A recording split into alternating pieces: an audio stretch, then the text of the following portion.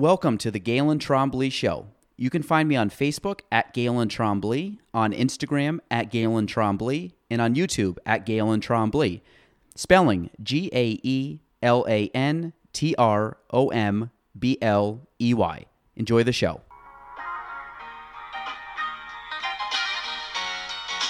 Welcome to the Galen Trombley Show.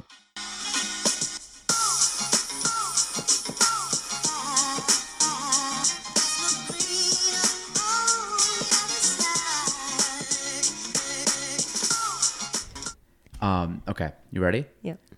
We're live now. You okay with that? Yes. Okay. Hey everybody, this is episode 117 of the Galen Trombley Show, and my guest today, you guys know her from the social media space. If you follow me, you've seen her. And I told her, okay, so first off, it's Hannah Wilson. Hi. Welcome, Hannah. I told Hannah, I think when you first got into real estate, that I would bring you on this podcast when you got your license. Yep. And you've had your license now. This is like a year. Over? Is it a year? Yeah. A little over? Yeah. Probably. So I'm within 2 years of getting her on. So she should have been on last year. Just didn't happen. So she's here. And Hannah works with us here at Kavanaugh Realty. So she's a licensed real estate salesperson. But the one thing that I always think is really cool about Hannah is not just real estate. Obviously, I love real estate, and I'm glad that you're in it. But the fact that you're doing quite a bit of stuff for, a young professional. You just turned 21. 21, okay, which is still crazy to me. So, so when did we meet? In August of 2009. I think it was 2018. It's been a while. It's been over 2 years now. 2.5 years? Yeah. Wow, that's crazy. So you're 21. Yeah, so you were what, 18, 19? 18 turning 19? Yes, I was turning 19. Which is crazy. So, so for people that don't know, Hannah, introduce yourself. Okay. Kind of how you got to be 2021 Hannah Wilson. Okay. And then we'll go back and we'll tell the story about how we ended up meeting. Okay. So I'm Hannah Wilson, and I grew up in Peru, New York. I lived right next to the school and kind of just lived life as living in like a neighborhood, made some friends in my neighborhood, and they ended up still being my best friends today. I went through high school. High school was kind of rough. Wasn't really good at team sports. I did better at like sports like cross country, track, and after that, I remember trying to get into like figuring out what college I was going to go to. I really liked art. I really liked like kind of doing my own thing. I wasn't good at like what high school wants you to be good at. So like math and science and writing was so not good at that. And so I wanted to do something more like on the artsy side and more like for myself. And so I talked to my advisor about all the stuff that I did want to do, and she recommended me going into an entrepreneurship degree. And that Plattsburgh State was the only college really in this area that had an entrepreneurship degree, and I had no like desire to really leave this town, because I felt like if I wanted to accomplish something, it didn't really matter where I was. I could stay local, stay home. So I ended up graduating in May of 2017 from high school, and then going on to Plattsburgh State, I was able to graduate in 3.5 years. So I'm all done college now. And I graduated with a marketing and entrepreneurship degree. So, and you said who your advisor got you into entrepreneurship? Yep. So actually, wait, we'll go back because I'm jumping ahead here. Okay.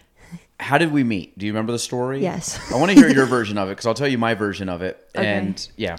Okay. So my version of the story was, it was summer of 2018, and I was really interested in real estate. And I remember my first year of college, I was like already anxious wanting to get started in what I wanted to be doing. So I'd emailed I'd reached out to a few agencies in the area. Nothing really ended up working. So I just kind of like let it go and was going to jump ahead in a year or so. So jump forward to summer of 2018. I was at a blueberry field with one of my college friends, and we were picking blueberries, and all of a sudden this crazy guy named Aaron Benner comes up to me, and he's like jumping around with a camera. He's like, "Hey guys, I was wondering if I could film you guys picking blueberries today.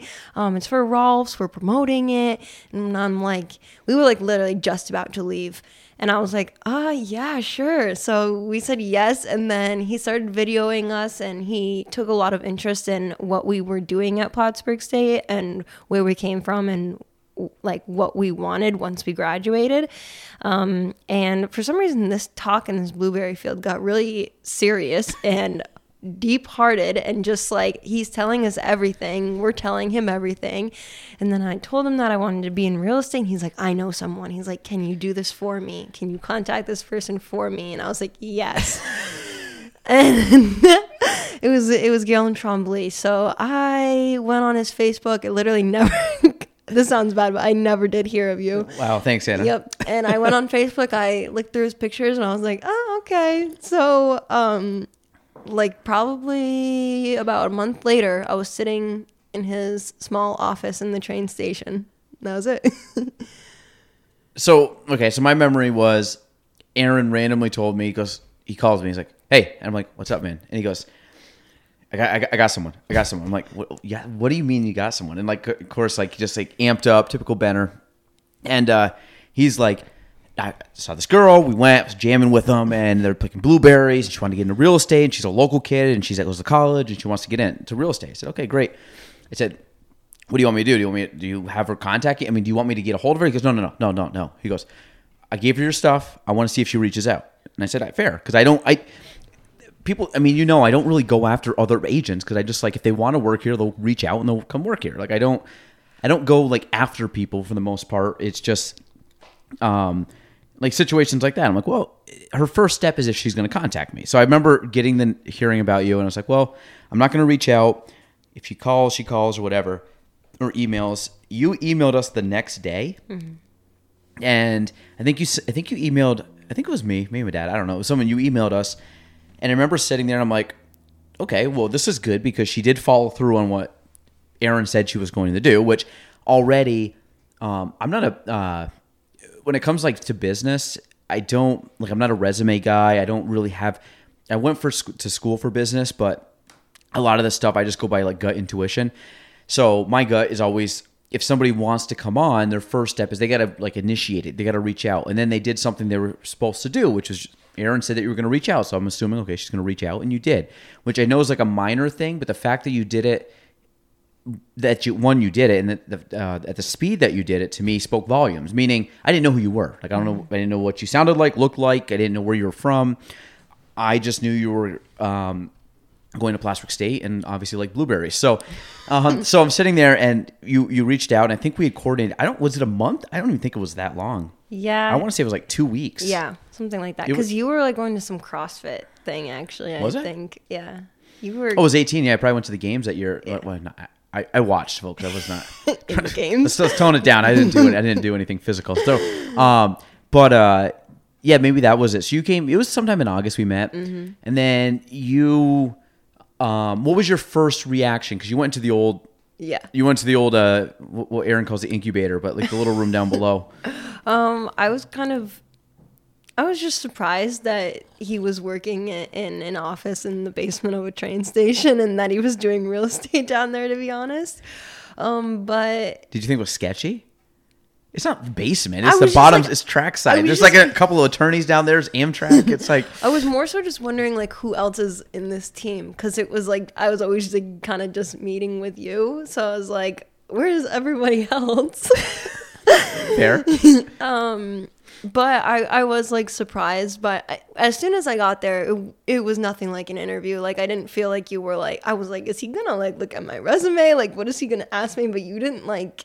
Did you bring a resume? I didn't. You didn't care. I was like, I put it on the piece of paper. He's like, yeah, we don't need that. I'm like, okay.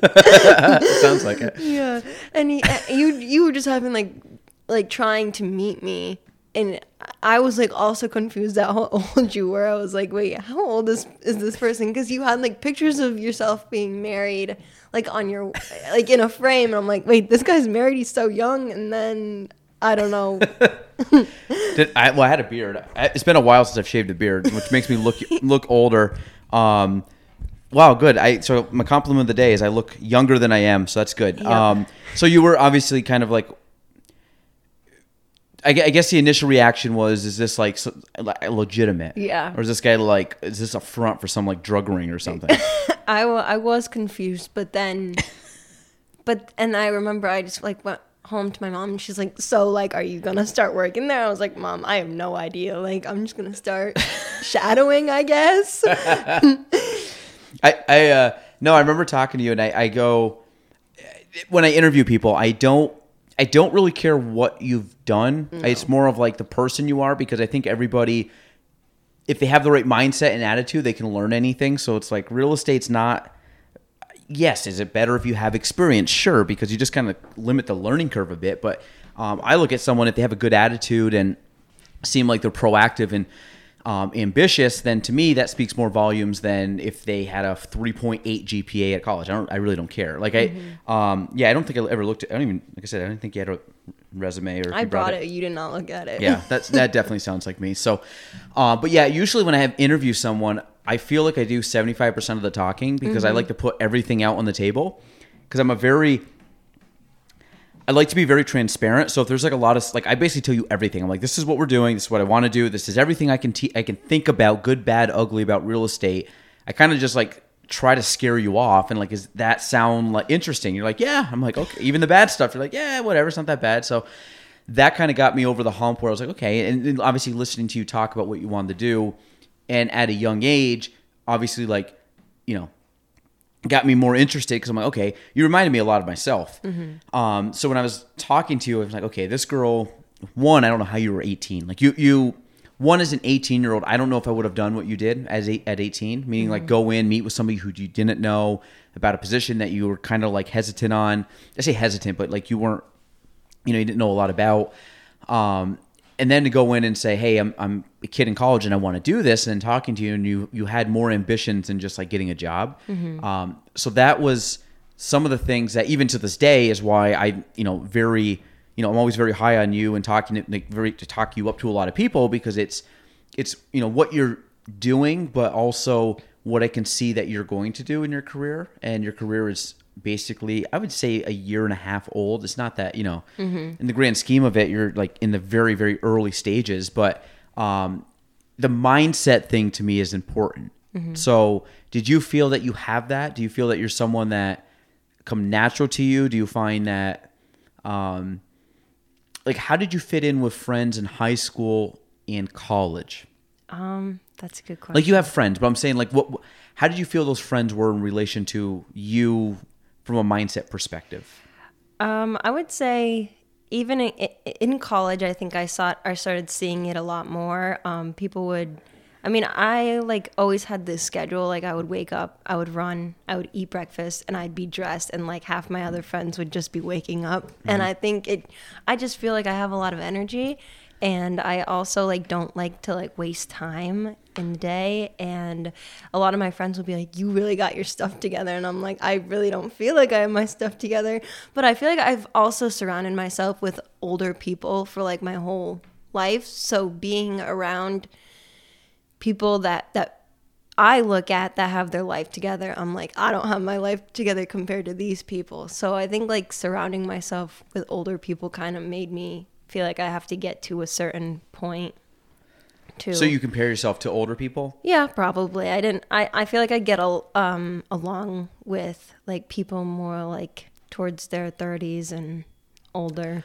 Okay, so did you ever find that sometimes your friends, high school and college, and again, I don't talk, because I had friends like this too that were buddies, absolutely love them, still great friends to this day, or people that I went to school with. But I felt that I was more of an old soul than they were at times, where I felt that my mindset was accelerated, not accelerated like smarter, but accelerated year wise. Yeah. And where I was thinking, because everybody has thoughts all day long and everybody thinks different things. Mm-hmm. I remember as a kid really focusing college, late high school into college, of like, okay, what do I want to do? kind of what do I want to do? Like going to college, like I stayed home and had scholarships and I applied to one school, which was Plattsburgh, and I got in purely because I didn't want to spend money to go to college. Because I was worried as a 18-year-old kid about compounding interest on student loans, which you tell most kids going into college, they would have no clue what that is. No. And I'm looking at it, I'm like, there's no way I'm paying money to go to college. And so that was one of my things. Like I never had student loan debt. I mean, luckily my parents told me, hey, we're going to give you X amount. You can go to any school you want in the world.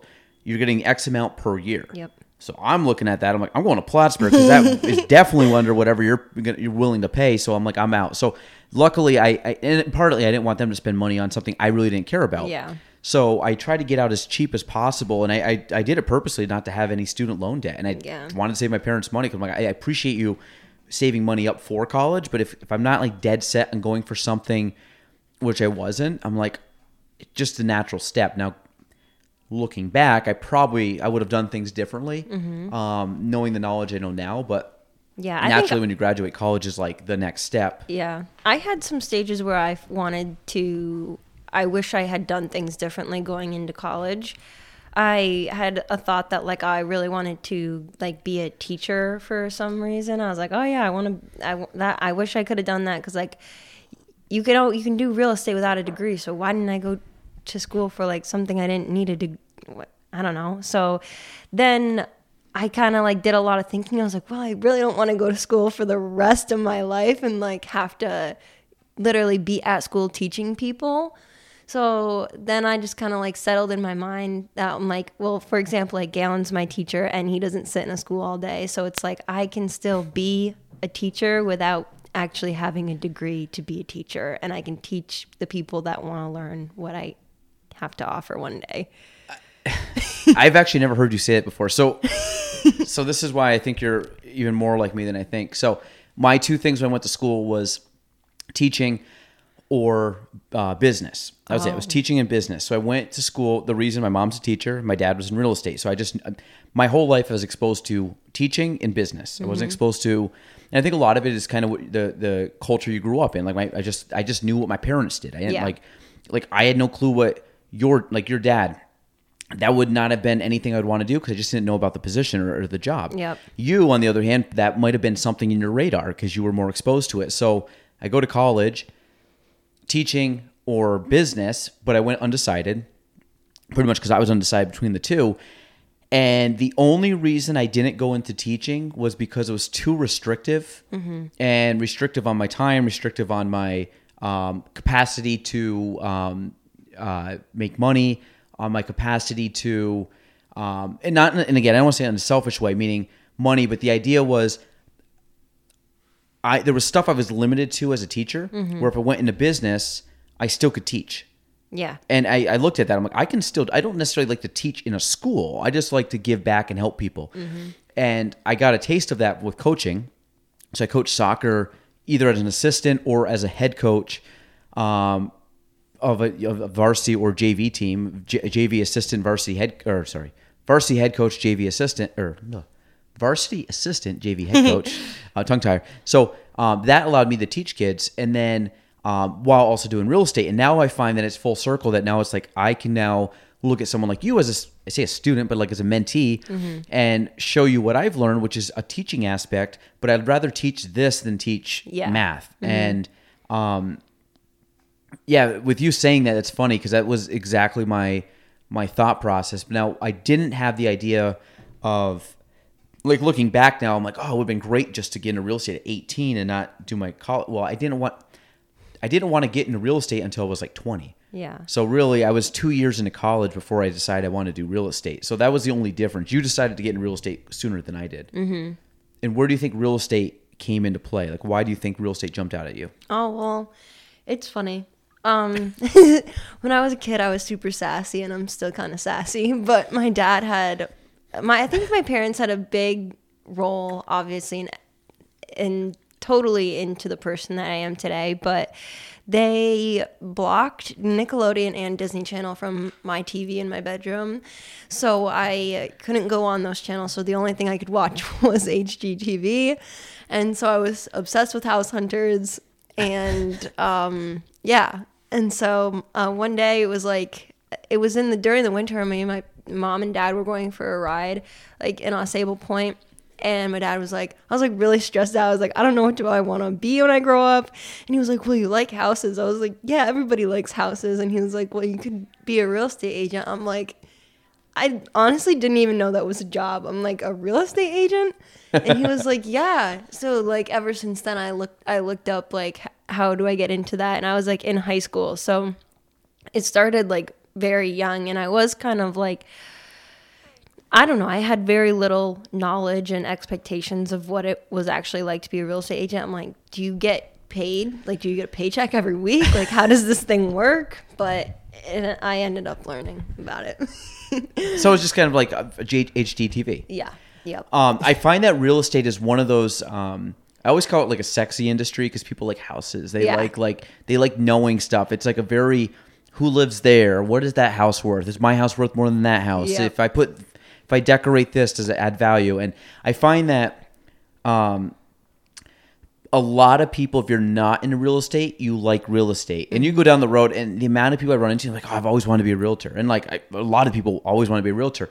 And I always say it's the thing you got to look at for real estate, and you're learning this now, is that real estate is not like the highlight reel on Instagram that you see. And I try to keep it like fairly real on my thing. I don't try to like fluff what I do. But like perfect example, it's like if you go on to like HGTV and there's people on HGTV and they're showing people the house, and that's so scripted.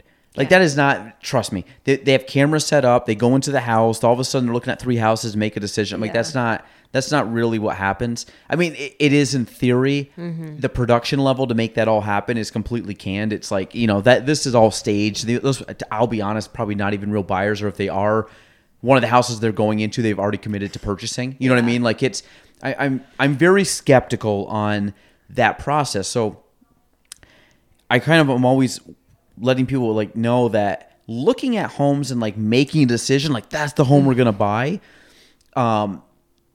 Everybody loves that because everybody's on cloud 9 when they get their offer accepted. Yeah. The problem with real estate, there's 2 things. When you have a client and showing them houses and buying a home, that is the easiest part of real estate. The hardest part is getting clients or getting your name out there so people want to work with you, because that takes that takes years to build up. And then on the end is once you go under contract, as you know, it's like an 8-week shit show of all the stuff that could put like. If you go under contract, everybody is pumped. We got our offer accepted. There's no point in the closing process where they're going to get more elated than that moment. No. So I always find that the closing process, and I try to tell clients this and try to prepare them, is like we're at like the top of like your excitement level. I'm just hoping that we just don't go too much lower by the time you get in the home. And not because they don't want the home, but there's a lot of moving parts. I get it. People's lives and people get stressed out easy, and there's a lot of moving parts and a lot of communication. There can be miscommunication, and it's trying to juggle everything to get it to closing. So the point is, at closing, they're still excited for the house and they still don't hate everybody involved. And it's, because I always tell clients, it's like everybody involved in real estate wants you to close. Yeah. Half of us don't get paid unless you close. Like everybody wants you to close. Even if the seller's having a problem, like, dude, you want to close, like you want to sell and they want to buy. Like the funny thing with real estate and why I don't understand why people get into like arguments and all these problems in real estate and make like mountains out of little like anthole. What is it called? Anthills. Making mountains out of anthills is that we all want the same goal. Like and again, big picture, we want to close on this. So why are we arguing over like a $200, water test? And people will threaten to walk away on that. I'm like, are you like, really? You're really going to do that? Like, go ahead. I call your bluff. Like I just find that people get outrageous and they watch too much, these real estate shows that are very dramatized. And I think that if you're getting into real estate, you have to realize there's more to it than like the glamorous stuff that you see, and more to it than like, I'm just going to drink coffee and show clients houses. Like they don't see you like running around, like talking to clients. I had a client today, had a call, obviously not the best conversation you want to have a client, but like, I'm not putting that on Instagram that like, oh, this was great. This person was mad and we had to like try to resolve it. And it was fine. The conversation ended up good, but it obviously was like a weird reason why it happened. But like there's stuff that people just don't see. Yeah, there's a lot. So what's your, I guess, from your expectation level of getting into real estate to what the reality is? What's what you expected and what's way different? Well, I guess I didn't really have too many expectations. I think one thing that was better than my expectation is like I don't feel like I'm doing this alone, and that's partly because of Nicole at our office. Mm-hmm. Like I don't feel alone through any of the process. Like I know I can call and ask anyone a question.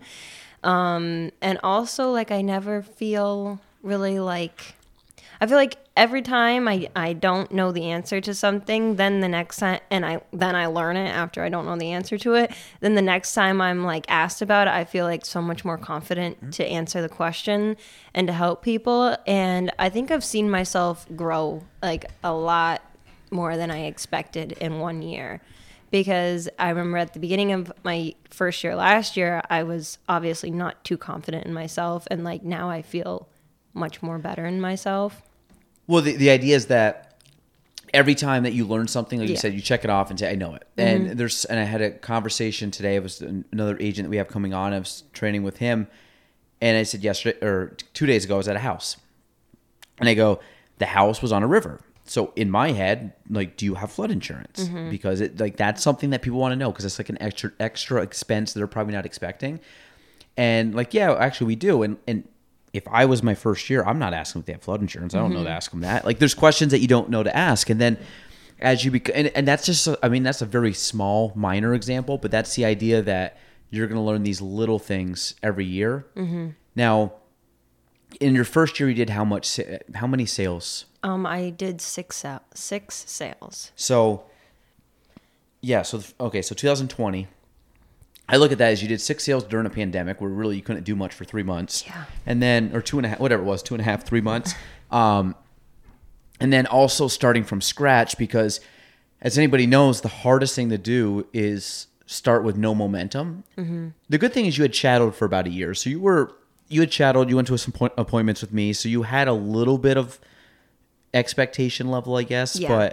But to go from like no clients to 6 deals at the end of year 1, I think is great. And I'll be honest, a lot of those were stuff I think that you earned a little bit more than, I always tell people I try to teach you how to fish, not give you a fish, because I want to make sure that you are self-sufficient in this, because I know that's to be a good agent, you have to be resourceful by yourself. You can't just like have your hand out and expect that someone's going to do it for you. So that's why I'm always, where some people might think like, well, I didn't do as much as this person. I'm like, well, you just wait. Like you will, because you're learning the basics and you're learning how to become an actual agent that can go out and proactively grow your business. Yeah. And I see the momentum now. Because I remember last year when we had talked and everything and like, okay, January started, nothing happened January. February, nothing happened in February. But then like now it's January of 2021 and everybody that wasn't going to buy this summer, like now is going to buy, or last summer, now they're going to buy this summer. So it's like I have a lot more momentum and this is only the second year. So it's really, I only have like 1 year of momentum and it's like double what I had obviously last year. So the snowball effect that I always talk about. Actually, give me the definition. I want to hear what your definition of the snowball effect. Do I have a definition for the snowball? I mean, what is it? You don't have to give me a Webster dictionary version, but what does it? What does it stand for? Like, what does it mean? It just basically is like as you get more clients in like a pipeline, then like you kind of keep gaining more and more. Rolling down. So, the snowball effect. So you take a snowflake, which is small, and you roll it, and it seems insignificant. But if you do that over years and years and years, you have a snowball. Yeah. And then you do it again, that snowball has more surface area, which means you're compoundly getting bigger every time you roll the snowball. Mm-hmm. So I say, this is my 11th year of rolling a snowball. Yeah. You're in year 2. Yeah. So, and again, I did my first year, I did 3 sales. And so you already double what I did in year 1. And I really don't think that your you're gonna be well beyond numbers I was doing when I was getting, like, it won't even be close. And you're younger than me. You're about a year and 18 months younger than I was when I got in. So I think I told you when you turned 21, right after you turned 21, I said, Hannah, I said, you literally just turned 21. I started first day, showed up, didn't know what to do.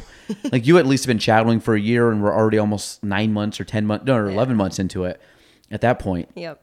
So I was like, you're so far ahead of me. It's not even comparable. You're going to blow me out of the water. But what is your favorite thing about real estate right now?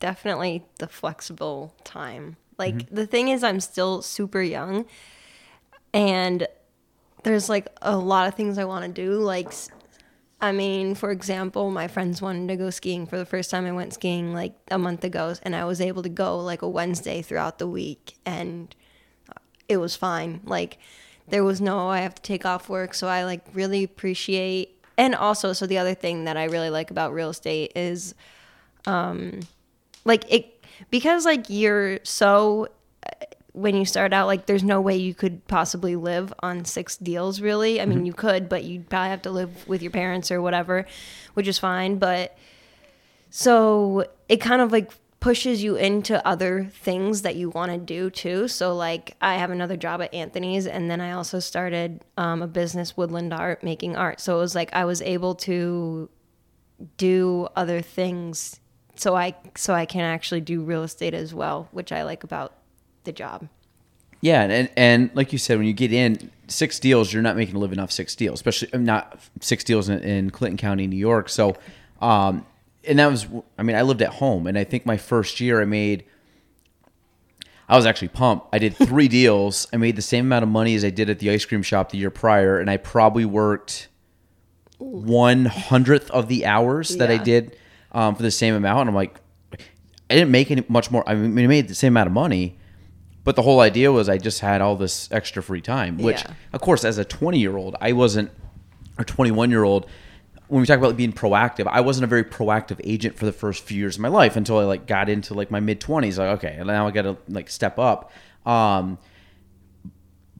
yeah, there's a benefit to, you know, being proactive and you know, learning from that. And the fact that, again, now talk about like how you merge all that together, because you got real estate, you have Anthony's, and you have Woodland Art. Yeah, it's hard. So without going into Woodland Art, kind of, we'll talk about that after, but just go into like how do you manage your day, because you do have flexibility in real estate. Yeah. Anthony's is probably your strictest one because someone's telling you to be there at a certain time. Yeah. But then Woodland Art is kind of a side hustle that you do on your own time, but that obviously takes away from other things. Yeah. Kind of how I don't know. Sometimes I really don't do the best job at blending everything together, but really, I guess how I do it is I kind of like this. You probably don't want to hear this, but I kind of like lump everything into one day. And like, you know, like I literally will not look like, I don't know. I get really stressed out from like emails and stuff, which is like so Gen Z or whatever Gen I am, but I don't like looking at emails.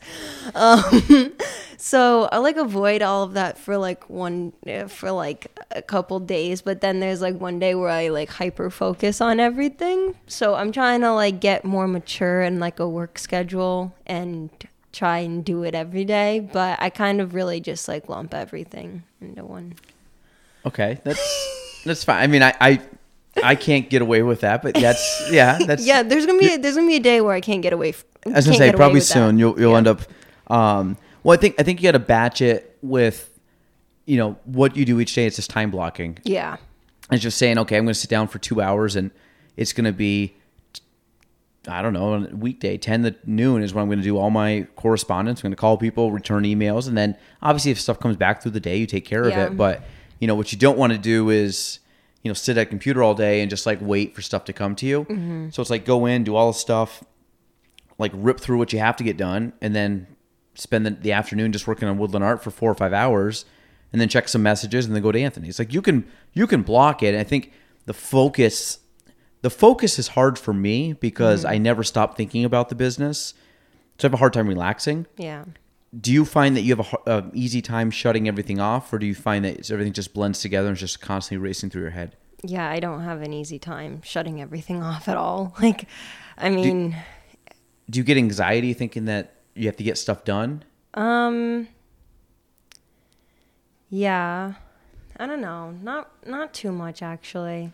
Does- I know that I'm gonna get it done, but when stuff gets piled on my plate and people have like expectations of something that you have to do, then I get stressed. Yeah.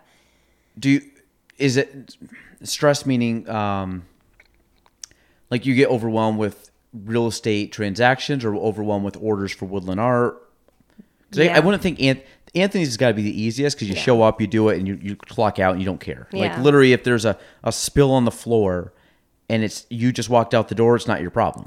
Yeah. None of that, but I'm saying like Yeah. that's a shift. That's like that's the 9 whatever the hourly thing is, where I'm constantly like if someone spilt something on our floor here, all hours of the day I could be thinking about it. Not this is metaphorically, Yeah. but if there's a problem with something, it's always on because I just never shut this off because like you're running the whole thing, which I love, but it's hard for me just to completely check out. Yeah. I feel like I'm used to juggling 3 or 4 things at once. And when I'm not juggling 3 or 4 things, then I get bored and I pick up another ball and start juggling it. So I get bored easy. So it's like I've been dealing with juggling things for so long that, I don't know, it doesn't really faze me. But I think I want to get to a point in the next 10 years where I just juggle 2 things. But then there's going to be something else, like a family or something. So I don't know. Yeah, family's a big ball to juggle.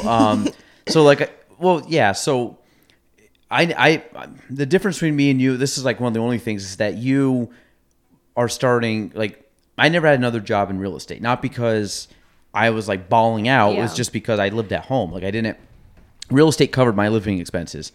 So I had the luxury of just doing that, but I wasn't proactive really in growing it. As I've started to grow it, things happen. And I always say it's always good things. If the busier I am, it means things are happening. I'm generating things. Right now we're hitting a wall where I always say like my bandwidth is only so much, and I'm now trying to leverage my time. Like Nicole helps my closings. Nick helps pretty much everything else. You're starting to help me with showings. And it's like, how can I put more focus on the company and not necessarily try to do, 50 showings a week. I never did 50 in a week, but you get the idea. Like, how do I, how can I still help out, but where am I best suited to help out? So I'm trying to allocate my time to where I really make a difference. And that's why I'm bringing people on to help me leverage. So I can take what I learn and just really focus on the things that I know I can have a direct impact on. There's things, as you know, in real estate, and you can already tell, there's certain things that you do day to day in your real estate business that you can do right now because one, you have time, and the other things you don't necessarily have the money to hire it out. And that was something I've always struggled with. Now I've gotten to the point, my time is sucked so much, but I have a little bit more, I'm able to kind of hire certain things out, which now leverages me back my time. Yeah. And I knew that was going to happen, but it's now, and it's like, I've hit a wall the last few months, and that's what I'm really trying to focus on, is trying to maximize my time during the day. Because when you talk about juggling balls, I juggle the company, which the company's got a bunch of little balls you're juggling, which is like me and my sales, which is great, and I love that part, but me and training with agents, me and just running the stuff of the company, me helping with the marketing, me helping with operations. I wear a lot of hats within the company. And then my other ball is the family. So like those are the only two. So I don't really have time for, I'm pretty selfish with my time, meaning if it doesn't go into one of those 2 categories, it's probably not happening. And with the exception that I do try to do something once a week, whether it be golf or whether it be skiing, just to mentally, skiing's actually every other week, so I really don't do it every week, but I try maybe every week or every other week to do something where it's Like for yourself. and again, it's tough because I feel like I have I get anxiety about like going skiing. I get anxiety like, man, should I go skiing tomorrow?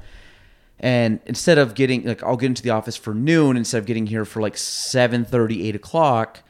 Well, should I use that time for other stuff? And I have to like talk to myself, like, it's fine. You can go do something and not just work all day long.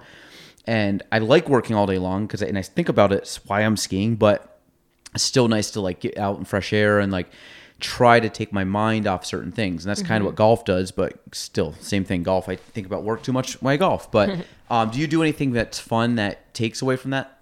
Yeah, the work? I would say it's probably either spending time with my family, my sister, or like going on a run, just hanging around people that I enjoy is like my complete downtime. Like normally if I go to my sister's house, it's like I won't like really think about anything else. I just like hang out with her cats and her for like an hour or something, and then like I'm good. So, because now on top of that, when you do, well, some people I don't think realize is when you run like a small business, like Woodland Art's a small business, so you guys run that. That's something you and your dad are doing. Kavanaugh, real estate's weird because even though you're part of a company, you kind of are your own small business. Yeah. And which is like like when you talk about like entrepreneurship, like real estate is probably one of the best things to go into for entrepreneurship. Yeah. But between the two, what have you found beyond what normal people would think of real estate? Like, what do you do for real estate that you don't think people realize you do? And what is stuff for like Woodland Art that people maybe don't realize that you do? Because I'm guessing people are like, oh, you show homes. Yeah. And then for Woodland Art, like, oh, you just make wood, like wood designs and like whatever. And so what are two things you think people don't see? Okay. I would say for Woodland Art, two things people don't see. Well, actually, one thing people don't see is when you're trying to staple something into a piece of wood and you staple your finger and it's painful, and then you also have to somehow stop your bleeding finger also while getting the staple out of the piece of wood. And not dripping on the and paper. not dripping your blood all over the artwork.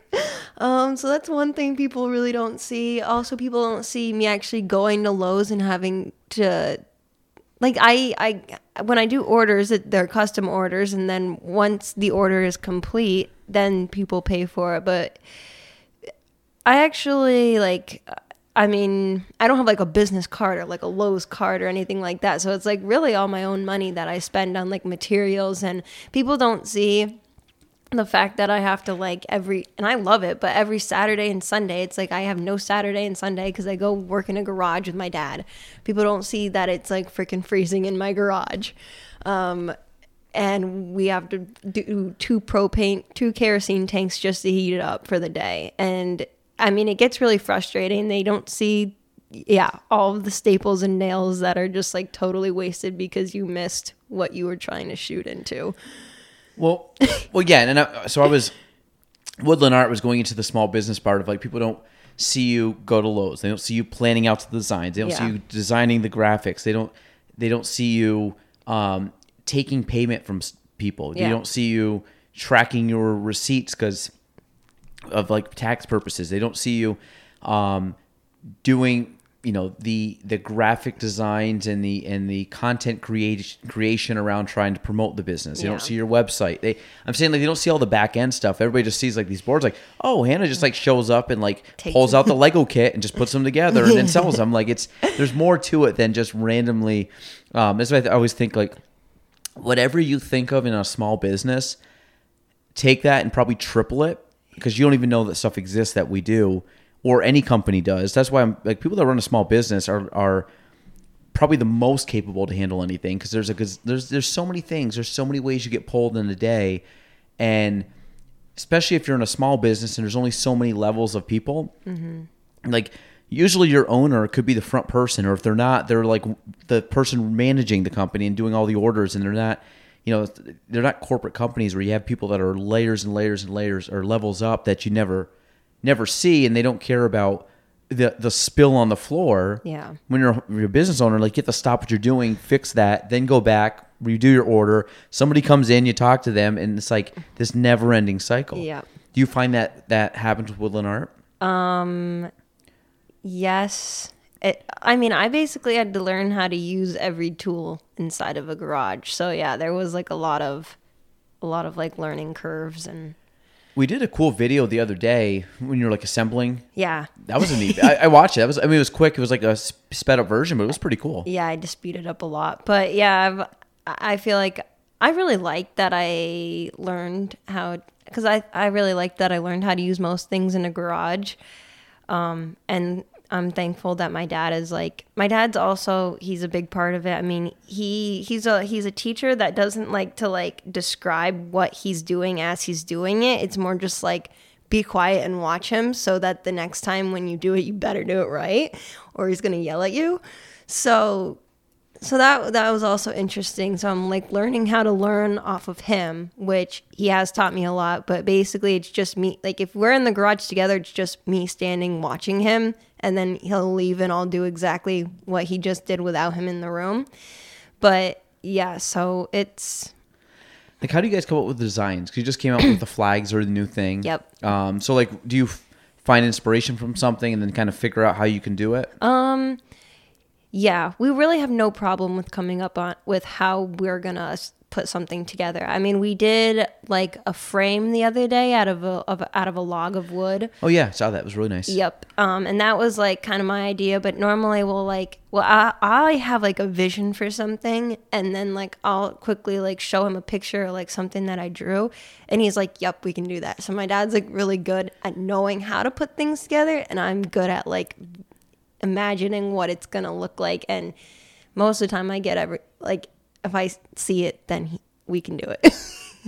So you're kind of more the visionary. He might be more he's got some vision, but he's like more the architect. Yeah. And then you ended up taking that and then you turn it into the marketing and the PR part of it, and putting it out so people know about it. Because I have not seen Jake do TikTok yet. He's probably not gonna. He gets it. He gets annoyed when I bring out my camera in the garage, so I don't really do it when he's like, put that away. We gotta get more Jake on the gram. No, but I think it's pretty cool, and I think the fact that you're trying to do this at as a young professional, a lot of people at a young age just don't do that kind of stuff. Like I find that one, they don't know how, or they don't have the ambition. Yeah, because you're still at the age 21. I mean, a lot of kids your age right now I guess COVID, bars are shut down, but like people have other things on their mind than let me start this business and let me work all day on Saturday and Sunday when I can hang out with my friends. And you're like, well, that's my time to go do work. Like that's based on my schedule. That's the time I time block for that stuff. Yeah. And the tools in a garage are super expensive, and there's a lot of them. And the more tools that you have, the easier it is. Like if you try to do everything with a table saw, like it's going to take you all day. But like the more tools that you build up in your garage, it makes it easier. And when you know actually how to use them and everything like that, like it's a lot easier to do than. So you don't use the table saw when you should be using a jigsaw. Imagine that, just all these big just like cuts all in the whole thing. Yeah.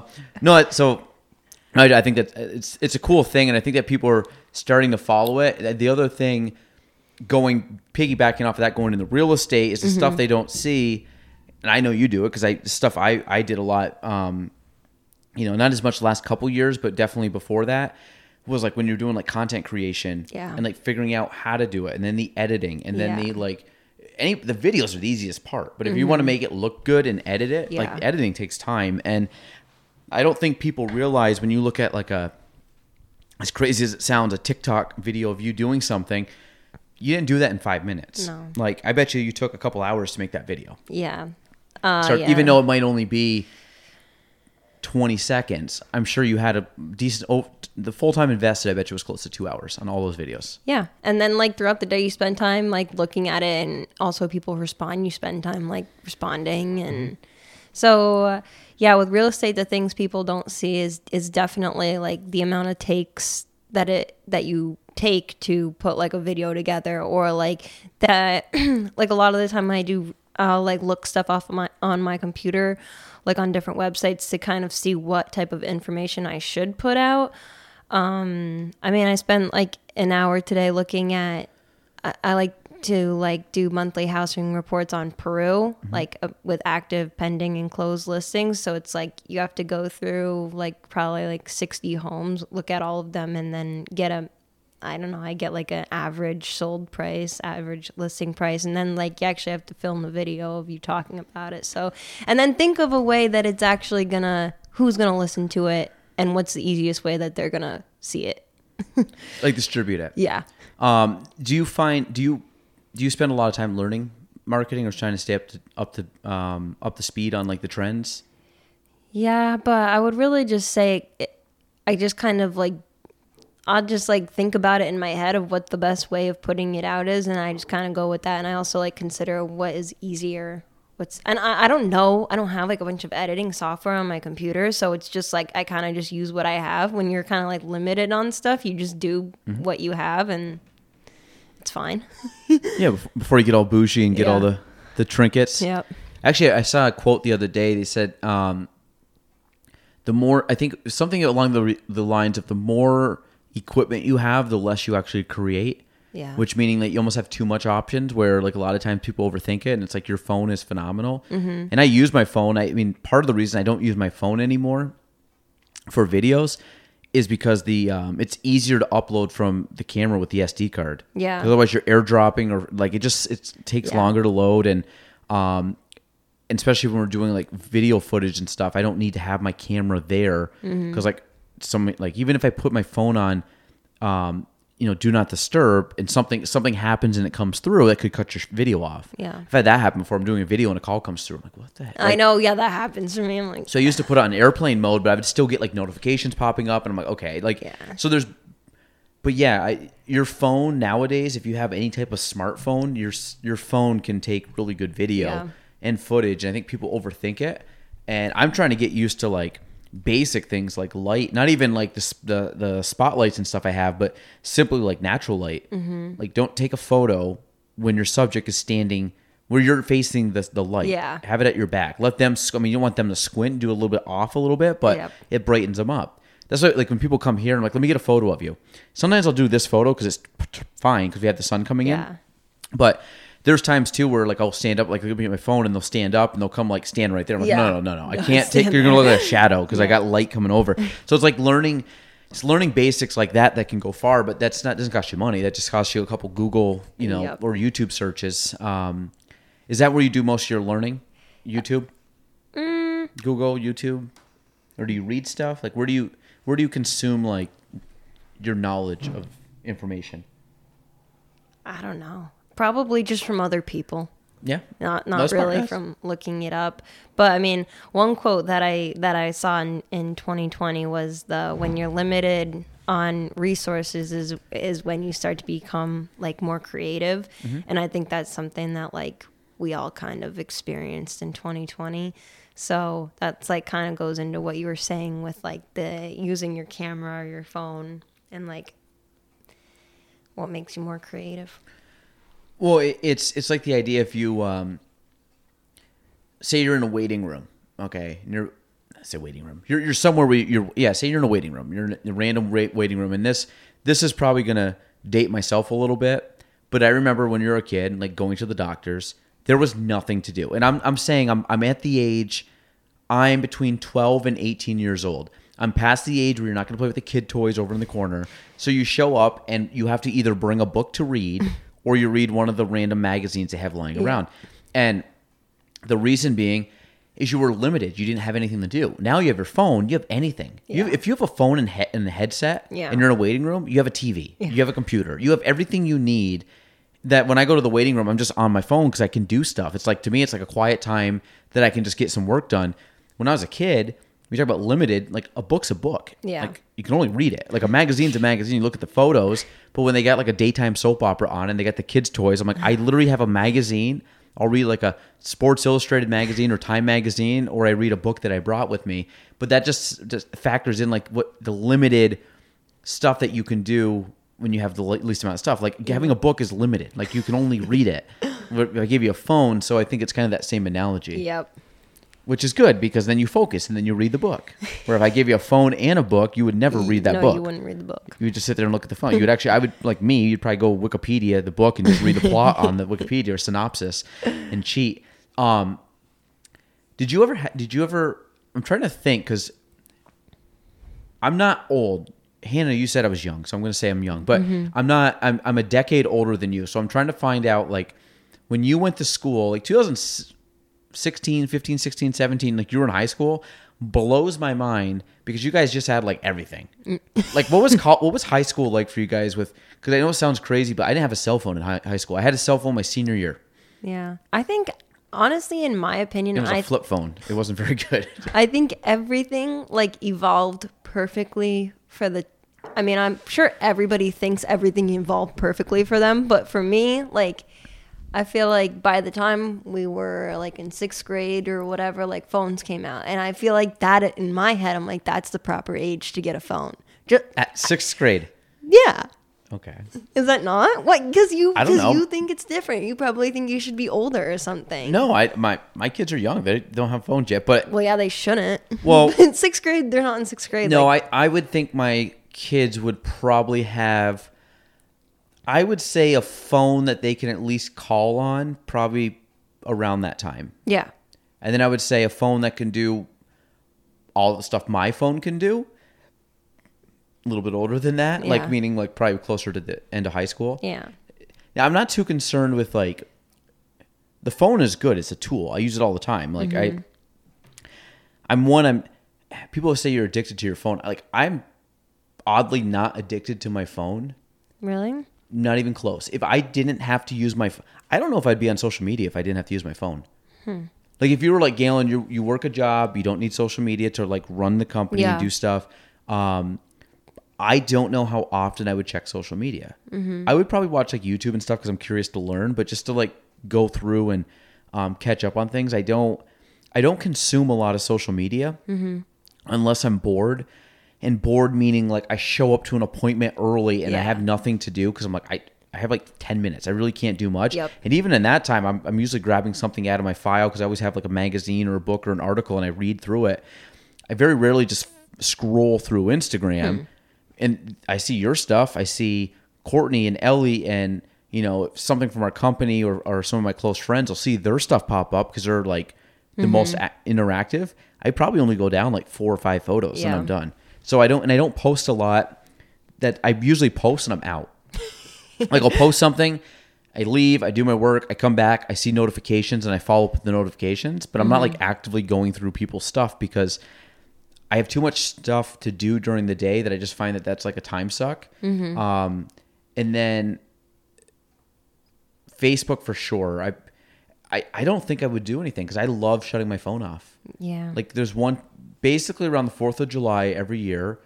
Yeah, you go black. Like I go nobody black knows where you are. For 3 to 4 days, I shut my phone off. And I don't touch it for 4 days. Like I don't care. I remember this. Like I think it was either this summer or last summer. But I was like, I didn't do it 20. Dead? Yeah, shut my phone off. And is there anxiety? I actually shut it off, and oddly, I feel at ease because I like make a rule for myself that I don't care what comes through my phone. Like I don't care if I don't care if I get something and I have because the problem is with our cell phones, you can't forward a text message and you can't forward a voicemail that I know of. If you do, people are listening, let me know. But like email, I could forward my email. Or I could put in a away message. You can't do it on cell phone. You can for the voicemail, but you can't for text messages, which is something that Apple needs to get. Apple needs to have an away message for text, and then they also need a way that you can read the text and flag it as unread. Like, you know, you can read an email and then flag it as unread again. Yep. So it notifies you. Like if you text me and I read it, there's no way. Now you can pin stuff to the top. Yeah, I have enjoyed that. But you can't actually, I wish I could just read it and swipe it again just to show unread. Yeah. So then if I'm doing stuff, all of a sudden now it becomes almost like a message thread. Like, okay, I got 5 people I got to text back. Yeah. I've read it and it's not something I have to respond to, but maybe I responded to them. And I flagged it because it's like a to-do now. Like, can you get me this? Okay, perfect. Yeah. Because instead I just take screenshots of everything, and I just litter my email with screenshots that I email to myself. So you'll text me something, I'll take a screenshot of it, email it to me, and then when I get to my computer, I'll just go through and it will remind me, oh, that's right, I had to get this for Hannah. See, my brain does not work like that. My brain doesn't remember anything, so that's why I do it. But I very rarely don't do what I say I'm going to do because that's my system. I just will screenshot the conversation or text or email myself a note from, if you talk to me on the phone, I would email what you said to myself so I look at it later. See, you found a system that works. I'm still working on finding a system. That can't be my system because I hate email. So it's just like that can't. Well, whatever the system is, one of my fears is not responding to someone. Not responding, but not doing what I say I'm going to do, because I hate people that say they're going to do something. Mm-hmm. And I take someone at face value. If you say you're going to do something, I expect you to do something. Not that like, but I just say if you tell me you're going to do it, I just trust that you're going to do it. I'm like, okay, like you said you're going to do it. I figure you just stick with your word and do it. Mm-hmm.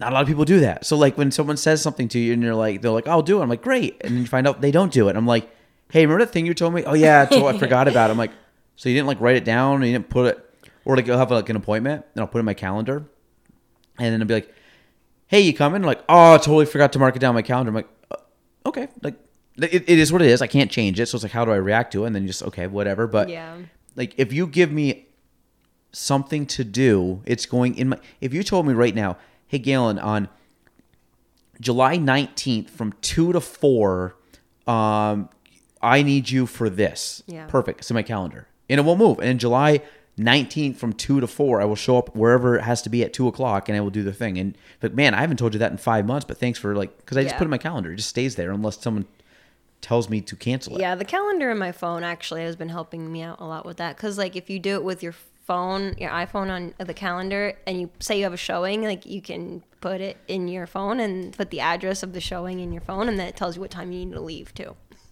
What calendar do you use? It's just the one that comes on the iPhone. So I had the iPhone one, and then I said screw that. So I went to the Google Calendar, which is way better. Yeah, I can't get myself into that right now. I'm just focusing on this one. So I used it for many years. Then I switched it because I could take the Gmail one or the Google Calendar one. I could sync it up with my email, and I could sync it up with our top producer. So now I only have one email, because I used to put things in both email. Like I'd physically go in and put them into both calendars, and I'm like, I can just do everything from my phone or computer, and it's automatically just going to show up. Yeah, and I love it because now I don't think about it. Like there's times I like have a task to do, and I'll just put it in my calendar, and it'll pop up, and I'll see it when I get back to the office. I'm like, oh great, we're good to go. Mm-hmm. You'd probably really like a Google phone, even though... No, screw that. We're going Apple. But I know, but you'd probably like it. But I also color code my calendar, which stresses people out, but the color coding draws my eyes to certain things. Yeah. So like when you show a house, in my calendar it's yellow. Oh, okay. So it doesn't mess with the rest of my colors, but I can see a yellow thing sticking out, or like if Nick has something for the day, she'll put something in there so I know that she's not like she's gone that time. Yep. But then it notifies me when I see it. Like it's not really something I have to do, but it notifies me of the people that are either doing something for me or we have like a direct report to each other that I know what they're doing, and it's just like it clues me in on it. So I think the Google Calendar would be a good thing, Hannah. Probably. You got to think about that. Now into running. Why do you run? Why do I run? Yeah. Well, really, it's like it's kind of like the only thing. Like nobody. I like to run because it's like you don't need much equipment, and it's like still a full body workout, and you can go as fast or slow as you want. You can go up hills, down hills.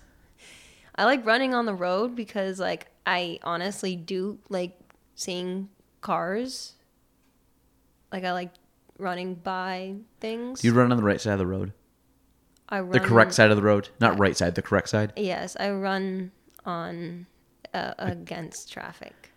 The amount of people, if I'm driving at night, if it's at night and you can't see anybody, 9 out of 10 times we're going down the wrong side of the road. Yeah. I'm like, why? Like, I don't know. And maybe they don't know. I don't know. But I'm like, dude, you're going to get hit. My biggest fear is like, somebody driving by me and them thinking that I'm an idiot for running on the wrong side of the road. So I never run on the wrong side of the road because I don't want them to think I'm an idiot. If somebody's running on the wrong side of the road, I instantly judge that person. Yeah. And not because I care they're running on the wrong side of the road. I'm just like, you're going to get hit. Yeah. Or the chances you get hit are greater. Mm-hmm. Please run on the right side so you can see cars approaching you. Yeah. One way that I always remember is my watch is on my left. So my watch is always on the inside of the road. So it always faces traffic. No. My watch is always gonna face like a side, like somebody's house or something. This arm's always gonna be facing a road because the car is gonna go like, you know what I'm saying? Well, it depends which way you're running. down a road. Any way down a road, you're always. But you're saying in order to run against traffic, it has to point away from the house. This hand is going to be. If you're going against traffic. Yeah. Because you could run with traffic and it's facing the other way. But I would not run with traffic. Okay, so I think I follow that. Yeah. There's a system you have. Yeah, it's this. This hand's always not gonna ever get hit by a car. This hand could get hit by a car. And that's fine because there's no whatever you have, no watch on that hand. So you've done one marathon, right? Yeah, unfortunately, I tried to do 2, but the second one got canceled. Thanks, COVID, right? Yeah, thank you. So how was the first marathon? Like, I've never run a marathon. Full disclosure, I have no desire ever to run a marathon, so I will live vicariously through you. But how was the marathon? How was that? Every time I think about the marathon that I did, I get so happy because it felt really like my birthday. Like, that whole experience felt like my birthday. Like, my birthday. There you go. Okay. What happened June 9th that happened, and of 2019. And the thing is, I wanted to do a marathon before I turned 20 years old, so I did it when I was 19. Like, the other accomplishment that I had with running was I wanted to run a half marathon before I graduated high school, so I did that as well. I did the Plattsburgh half and then the Lake Placid full marathon.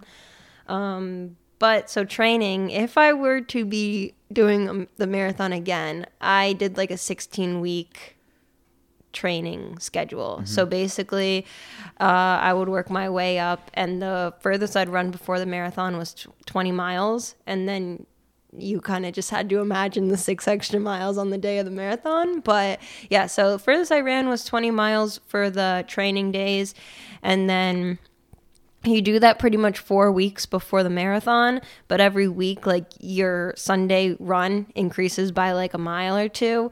So you start off with 6 and then end up at 20, and then 4 weeks later you're at 26. I did it in 5 hours and 1 minute, and it was honestly like the greatest feeling of my life.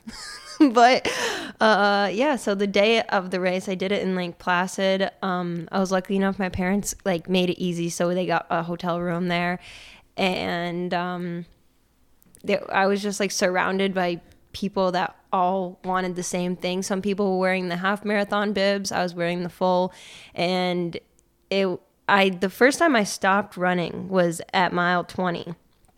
And that was the longest I ever ran without stopping. So I already felt good about that. But it was weird, like, all of a sudden when I was in the race, like, I was worried about my mindset mostly. And somehow during the race, it was totally fine. Like, I was worried that my mindset was going to go bad, and it never went bad. So... Can you listen to music during the race? Yeah. So you can? Okay. Yeah. I listened to music for like the first 4 miles, and then I went straight to podcasts.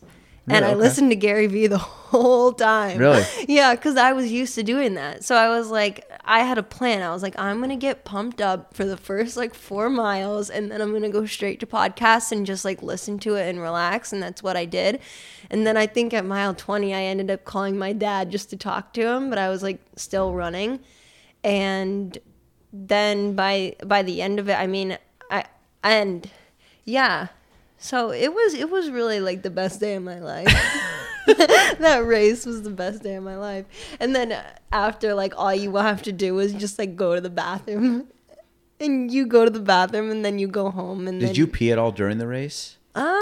No, there was a point where I thought I had to, but I didn't. I wore a backpack on my back the whole time, like one with a bladder, like for water, because that's also what I was used to. So I'd say for anybody that wants to do one, just like train how you are gonna run the race, how you trained. Run it exactly how you trained, and you'll be fine. Is there water stations? I'm assuming there's water stations. There's water stations, yeah. And it was also the hottest day in Lake Placid that day too, so I was hurting because of that. But they had like hoses, and people would spray you with water, and it was awesome because I was sweating.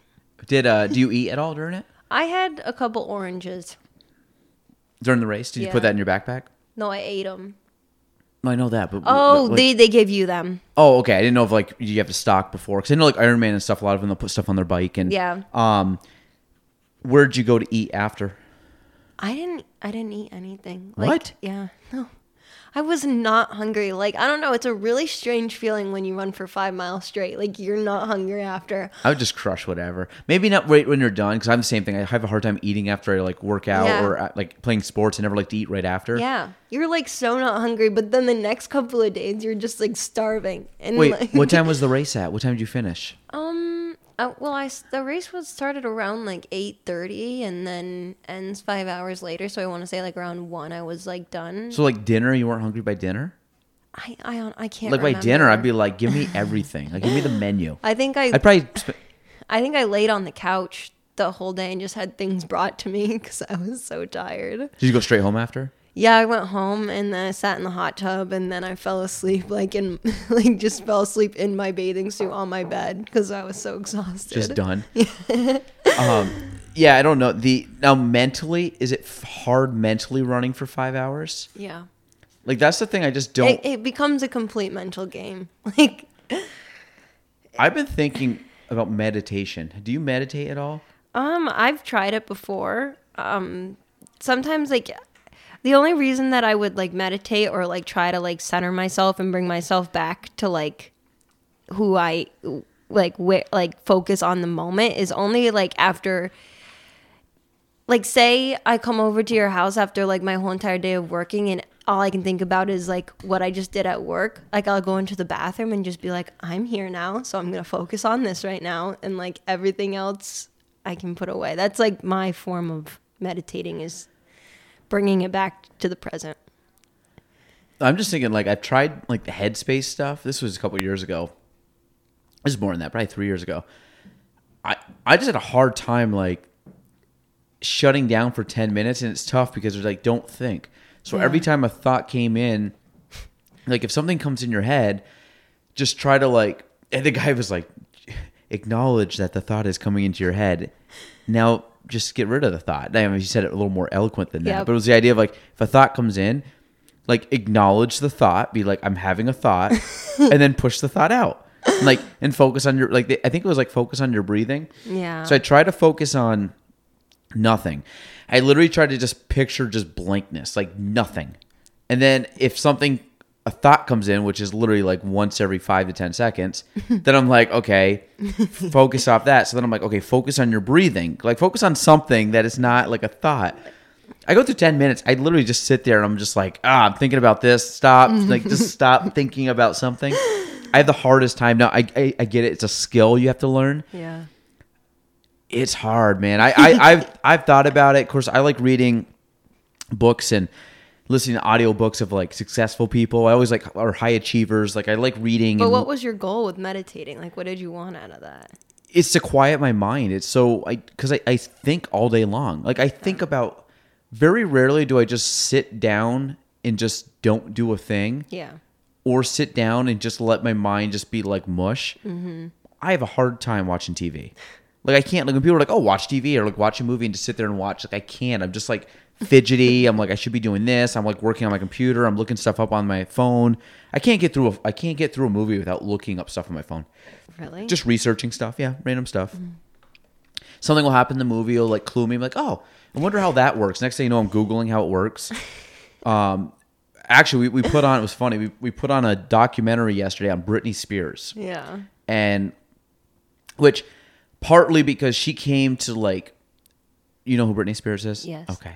So she came like to like pop icon status when I was in school. So she was a big deal. Yeah. And we were watching this documentary and they kind of went through everything and kind of like her upbringing and then her like rise to fame and then kind of like when things kind of like crapped out and people were like, she's gone crazy. And then when she kind of like readjusted and you kind of look at it.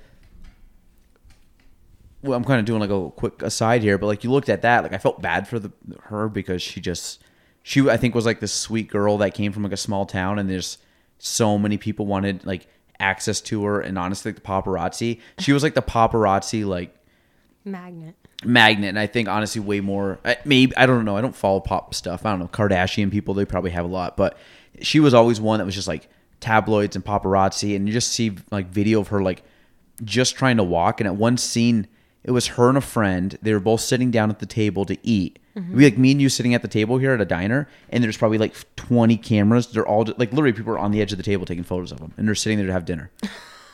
And I'm like, I couldn't even imagine. So like going crazy, like I could kind of see that when you have no privacy. Yeah. I can't even imagine. Like you can't just like walk down the street without people chasing you with the camera. It's like, dude, like I'm trying to eat dinner here, man. Like, and but I couldn't go through the whole movie. And then I started going on Wikipedia and looking up Britney Spears. And then I started reading. I'm like, oh, I remember that. So then I clicked on this, and that brought me to that, and that brought me to that. And next thing you know, I'm like 5 things down in a rabbit hole looking at some random person that has nothing to do with Britney Spears. It's just like, it's like the degrees of separation kind of thing. So like I look at her, and then all of a sudden it goes to like TRL. So I click on, oh, I love TRL. Click on TRL. And then it's like Carson Daly. Well, Carson Daly's on Today's Show now, but he was on TRL. Like, what's Carson Daly's life like? And you go through like, oh, wow, he interviewed this singer. What are they doing now? Now I'm at that singer. Now I'm at something. Like, this is where I go. I go into dark holes on the Wikipedia web. You're like what the internet thrives for, like people like that. And meanwhile, the TV's on them, and then like Gino will be like, oh, wow. And I'm like, wow, what happened? I'm like, I'm literally reading about like Machu Picchu in Peru. Don't ask me how Britney Spears got me to Machu Picchu, but it happened. And that's, I can't follow. I just, so meditation for me would just be to not think and just completely just space out. Yeah. Like when I like shut my phone off for like during the summer, that is I'm checked out. Mm-hmm. Checked out, present, whatever you want to call it. I'm literally just hanging out with friends, just relaxing. It's sunny. It's nice. If I want to go swimming, if I want to just hang out, if I want to, have a beer with some friends, I can do it and not have to think. And it's just the greatest because like nobody needs me ever. And I can just feel like I'm just like there. I'm just like hanging out. I'm just like I have no responsibilities right now. But you also know like the date that you're going to pick your phone back up too. So that's probably like, oh, I'll check it that day. So you like get I mean, it's reassured. I'll have to show you it. I took a screenshot when I turned my phone off on. I remember turning it on, and I put it on the count. Like I put it like on this table or something. I turned it on and I checked it in 2 hours because it like gave it time to like catch up with all the messages. And I'll have to find it. It was pretty disturbing the amount of like messages I got. Not bad messages, but I mean like just the mixture of calls, texts, emails. And granted, this was during. I remember this happening. It was from midday. It was from Wednesday at 4:00 to like late Sunday. So I had Saturday, Sunday, Thursday was Thursday was 4th of July. So the night before 4th of July for now like 4 or 5 o'clock at the end of a business day, the holiday, a random like one day before the weekend and 2 weekend dates, and I had all those. And I'm like, it was during a week. I'm like, nobody's doing anything on 4th of July. And it was. And again, I don't mind stuff, but it was just when things are going, because your just mind's running, because you're constantly doing stuff, that it's just to shut completely down is so difficult. Yeah, probably somewhere from me, and like, I think I remember, and I almost thought, I was like, is he upset with me? Like, why is he ignoring me? During that time? Yeah. I was upset with you, actually. Was you? Were you? Oh, I didn't have my phone on hand. No, well, that's the thing. I always get nervous. Not like, if you text me, I don't care, because like, I do care, but like I don't care because you understand, like, okay, like if I told you where it was, you'd be like, oh, that makes sense. Yeah. Like if I have clients who are like 12 hours later, you haven't responded to me, like screw you. And I'm like, dude, I shut my phone off literally like 4 days in the year. Like I get stuff on Christmas Day. Like I get stuff on Christmas Day. And I'm like, I literally get stuff every day of the year. Let me have my phone off for a couple days of the year just to completely check out. And it's great. I feel so much better. Yeah, but it's wild. So, Hannah, tell us about switching gears from running, meditation, now TikTok.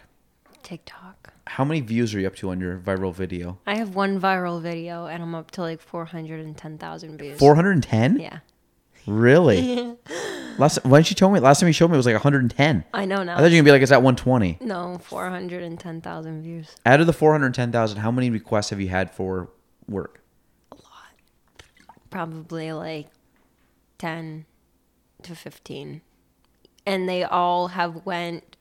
Wait, 10 to 15 what? Or like people asking for prices.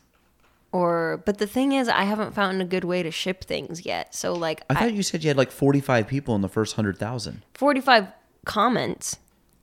Oh, those weren't people that wanted orders. Yeah, I mean, there was 45 comments, but there's a bunch of comments on there asking me for things, but the thing is, I don't know how on TikTok you can respond to the person. Like, you have to press the @ symbol, but then you have to type in their whole entire username, and that was just a lot for me. And plus, like, I cannot make that many things for people, and I also cannot ship a 6-foot, like 50-pound piece of wood to you across the country. So I don't know, like. Well, you can just gotta charge them shipping. I know. I just don't. I'm not there yet. Like, this is more. I'm focusing first on like my town. You know, finding people in the area that want it, and then like figuring out a way to go. Do you think that video hits $1 million? No. 500,000? Yeah, maybe, but not. I mean, right now it's at 410,000. So. Huh? That's pretty good. Yeah, and all I'm doing is like literally paint. And people have asked me for tutorials on how to make it, and that, like, they're asking me all these questions, but I'm not. I'll like the comment, but I don't know how. I don't know. Yeah. And I put my website on there, and like through my website, you can click on my website and then scroll down, and at the bottom of it, it says if you want to put in an inquiry or whatever you say, and then it goes straight to my Gmail, so then I can reach out to people there. Are people doing that? Yeah. How many people have emailed you? Yeah, that's probably the 10 to 15 people. Oh, okay. So people have gone through that whole system. I always look at it, if you have comments, try to respond to every comment. Yeah. Like, even if it sucks, like having to type all those out, I would still like while you're watching a movie one night, just go through and type. I try. Well, I mean, if you know what I mean, like, this isn't like a normal thing. This just like, if this happened like every day you were getting this, like, listen, I don't have 2 hours a day to go through stuff. But if you're like watching some show or whatever, just do it while you're doing that. Yeah. I don't really go on TikTok though. Yeah. So the video has 32,000 likes and 107 comments.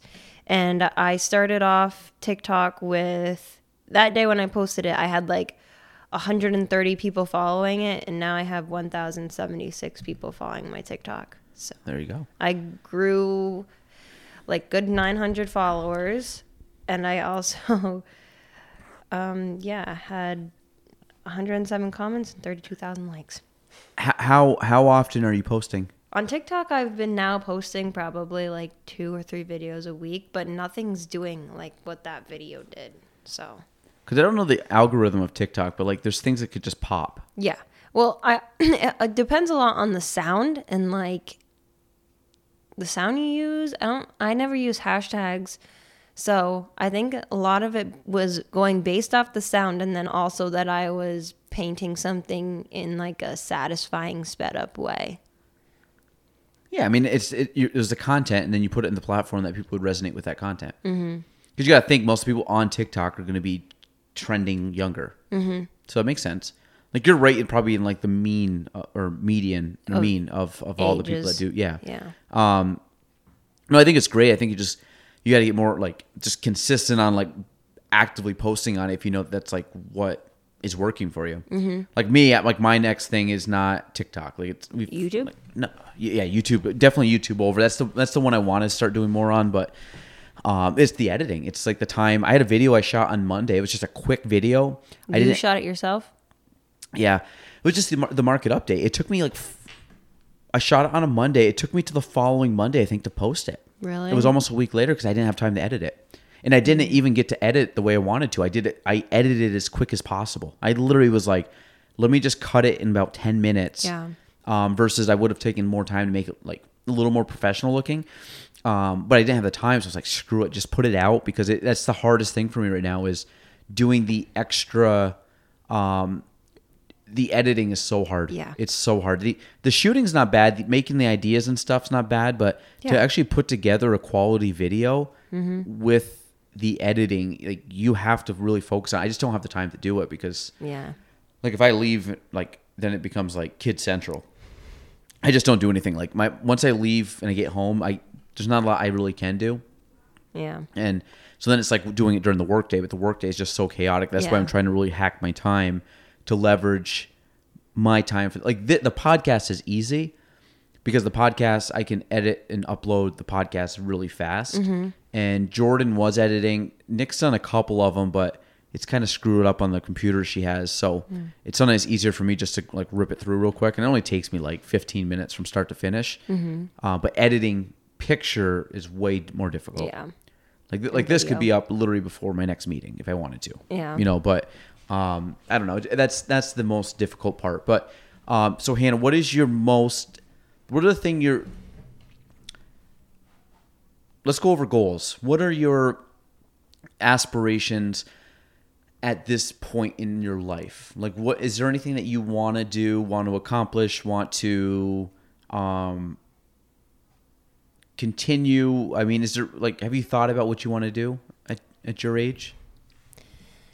Yeah, I mean, I would say I'm kind of at a point where it's like I don't have any more like things to beat by a milestone, and probably some people would argue that, but because I've now graduated college, turned 21, and graduated high school, like I don't know like what my next thing is really. But in terms of like, but those were all things put there by like my parents that are like, hey, you got to accomplish these things. So now it's like kind of more up to me of the things that I want to get done.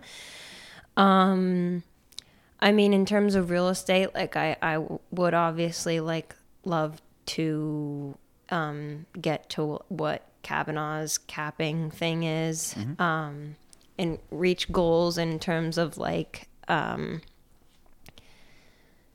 the like what rank I am of realtor in the Clayton County list. And I would say, I mean, something that I've always just wanted to do is like purchase a house and then like fully design it myself and like do the work, like do floors, do like roof, a siding. renovation. Yeah, I think that's like something that I would just really like to do is like a full renovation of like a house and make it like how I want to do it. And then, which is kind of like a weird goal to have because I guess it's I think that goal would just like make me happy, and that's why I want to do it. And then probably just to like, I would like to like get a dog, and that's about it. Like get a dog. Pretty low key. Yeah, I think my goals are pretty low key, honestly.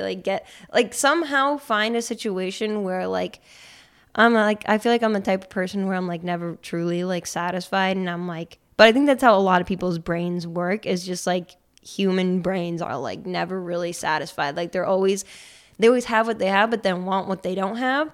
So I would like to get into a point where I have like a lot of self-actualization and like fully understand myself in and out, as well as being happy exactly where I am. Yeah, I agree.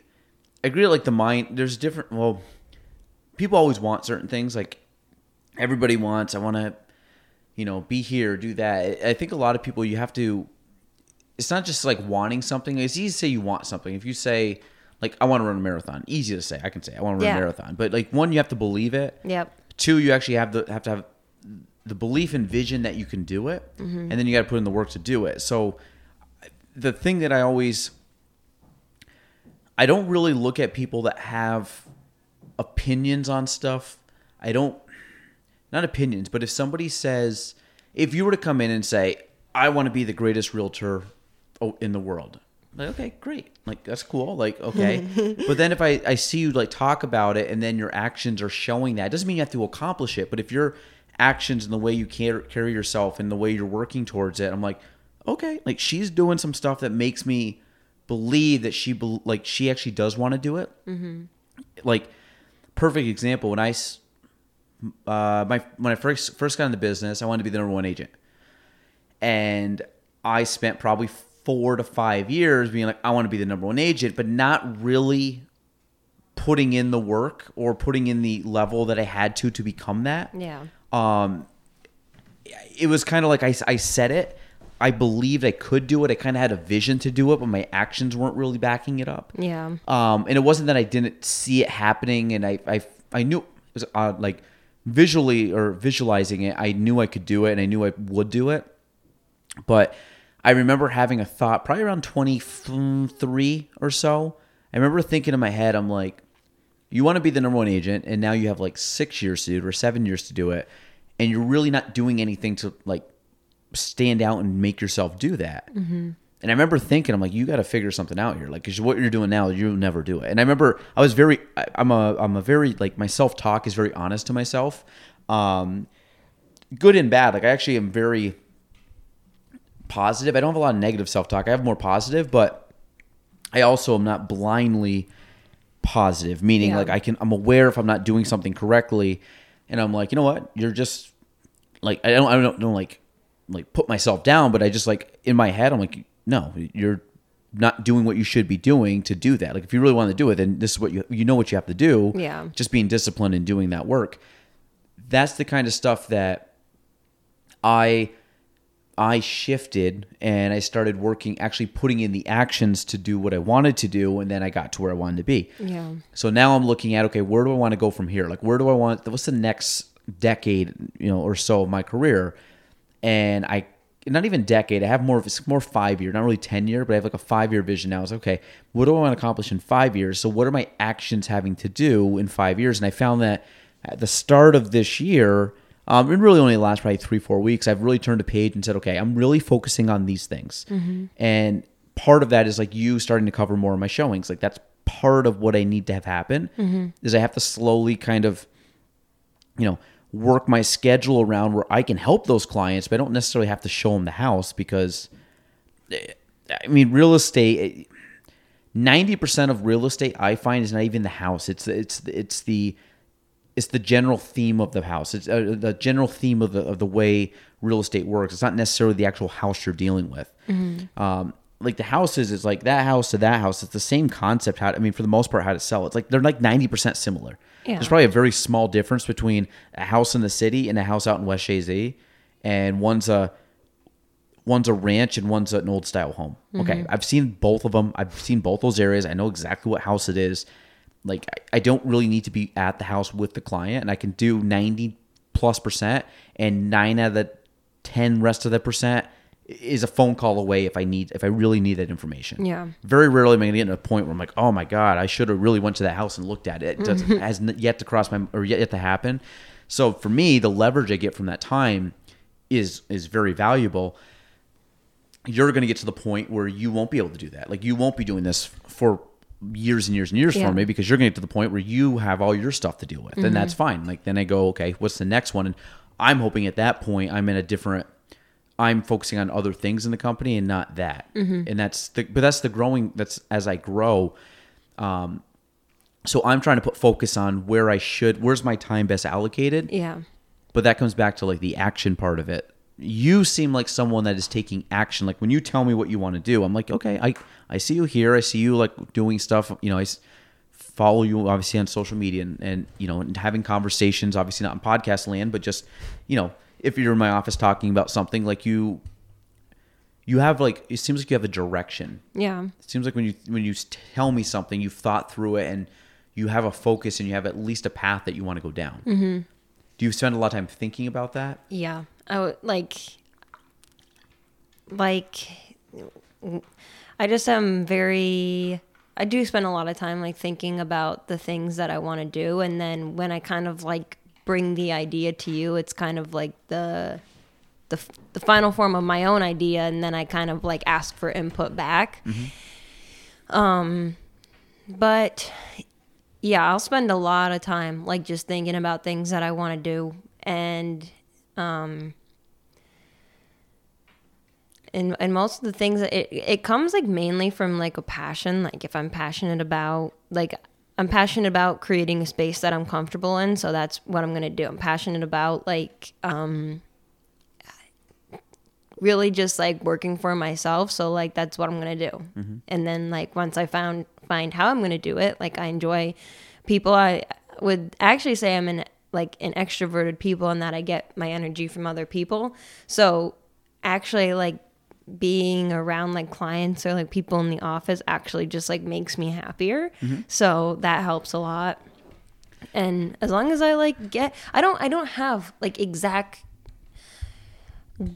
goals and, like, numbers of things that I want to get done anymore. Like, I just feel like as unless probably it's gonna happen where like I do come up with like a set of like real hard goals, then I'll like work towards them. But like at the moment, I don't know what my hard goals are. I just like kind of have like more soft goals. I am looking to make some. I just don't know where to start. No, it's fine. I think a lot of goals. When I talk at the beginning of the year, when I was talking about, okay, how are our goals going to be? What is going to be our themes of our goals? Yeah. And like I mean, you know this.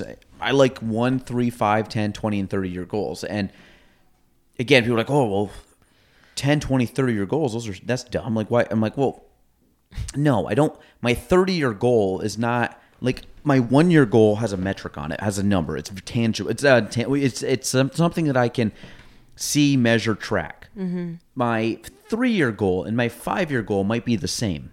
Yeah. Roughly. My 10, 20, and 30-year goals, and as you go farther down the road, like 30 is more theme generated. Mm-hmm. It's like, what do you want to?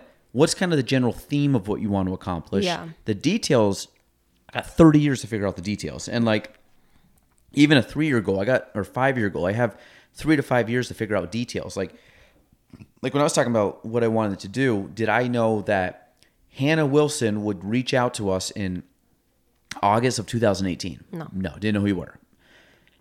Did I think that we were going to start having people reaching out, and did I think that people were going to start coming to our company and start growing with our company? Yeah. 100%. Mm-hmm. If you ask me what's the theme now going forward, we will get like one of my fears in this, and I remember telling Aaron this was a couple, 2017 we met. This is probably the end of 2007. End of 2017. And I remember talking with him, and this was when we only had like 7 people in the office, 6 or 7. It was really small. And I go, oddly enough, because I could kind of see where things were going and I knew what I was going to do, and I could kind of see the steps with being years down the road. And I remember telling him, like, I think there's a possibility we grow too fast. Mm-hmm. And it's weird to say when you aren't growing at all. Yeah. But I could see, like, I remember thinking in my head, like, I got to plan for where we are now. I'm like, okay, I know what we're going to do is going to work. I know it's going to pay off. There's going to be a point where we're just going to grow too fast. And I got to now start figuring out ways to handle the growth that I've been anticipating for the last 3 years. And we're starting to hit it. Mm-hmm. And that's right now why I'm shifting gears to stuff. I couldn't 2 years ago. I couldn't a year and a half ago.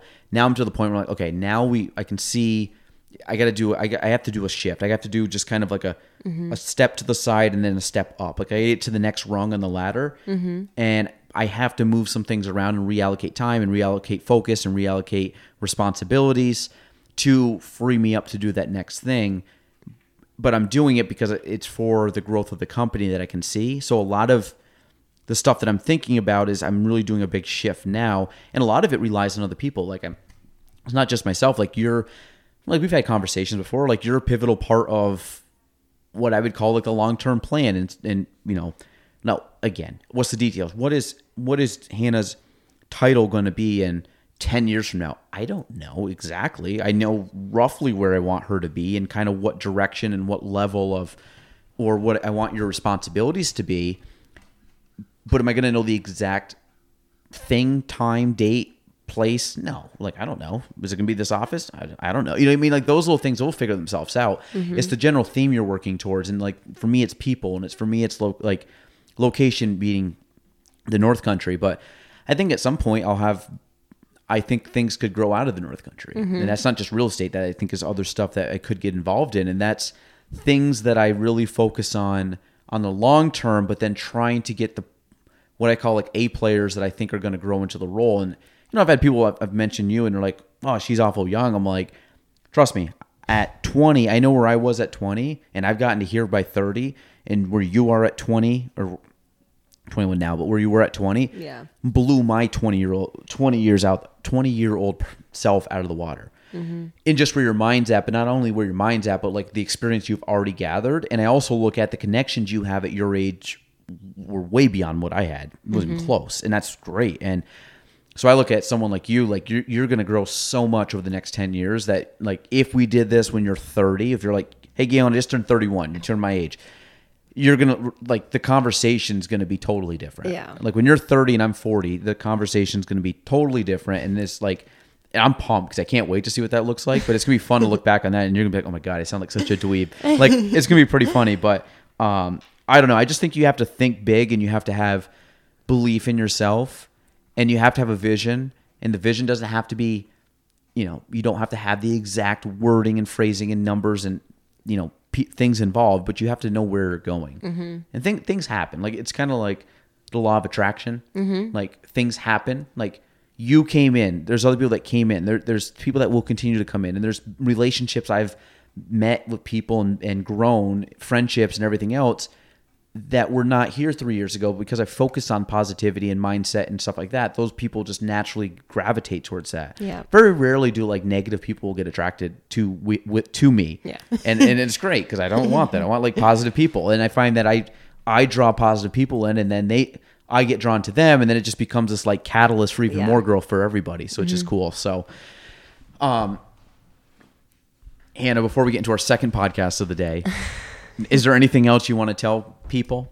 Any knowledge, any nuggets, any like special like words of wisdom from a 21-year-old?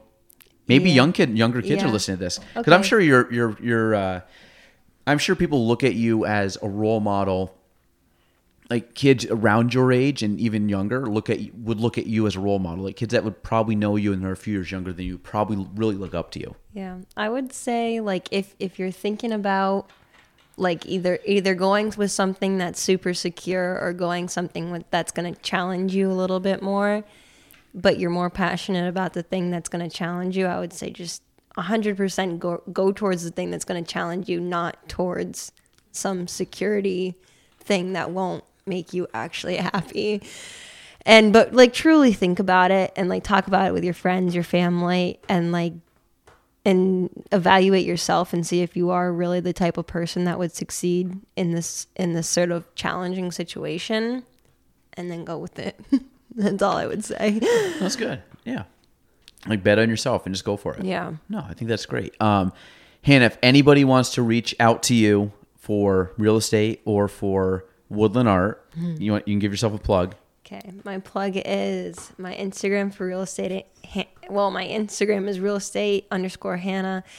Woodland art is just Woodland Art Shop, and then my email is hannah@Kavanaugh-realty.com. Perfect. That was good. Good sign off, Hannah. Thanks. Okay, that's it. That's episode 117 of the Galen Trombley Show with Hannah Wilson.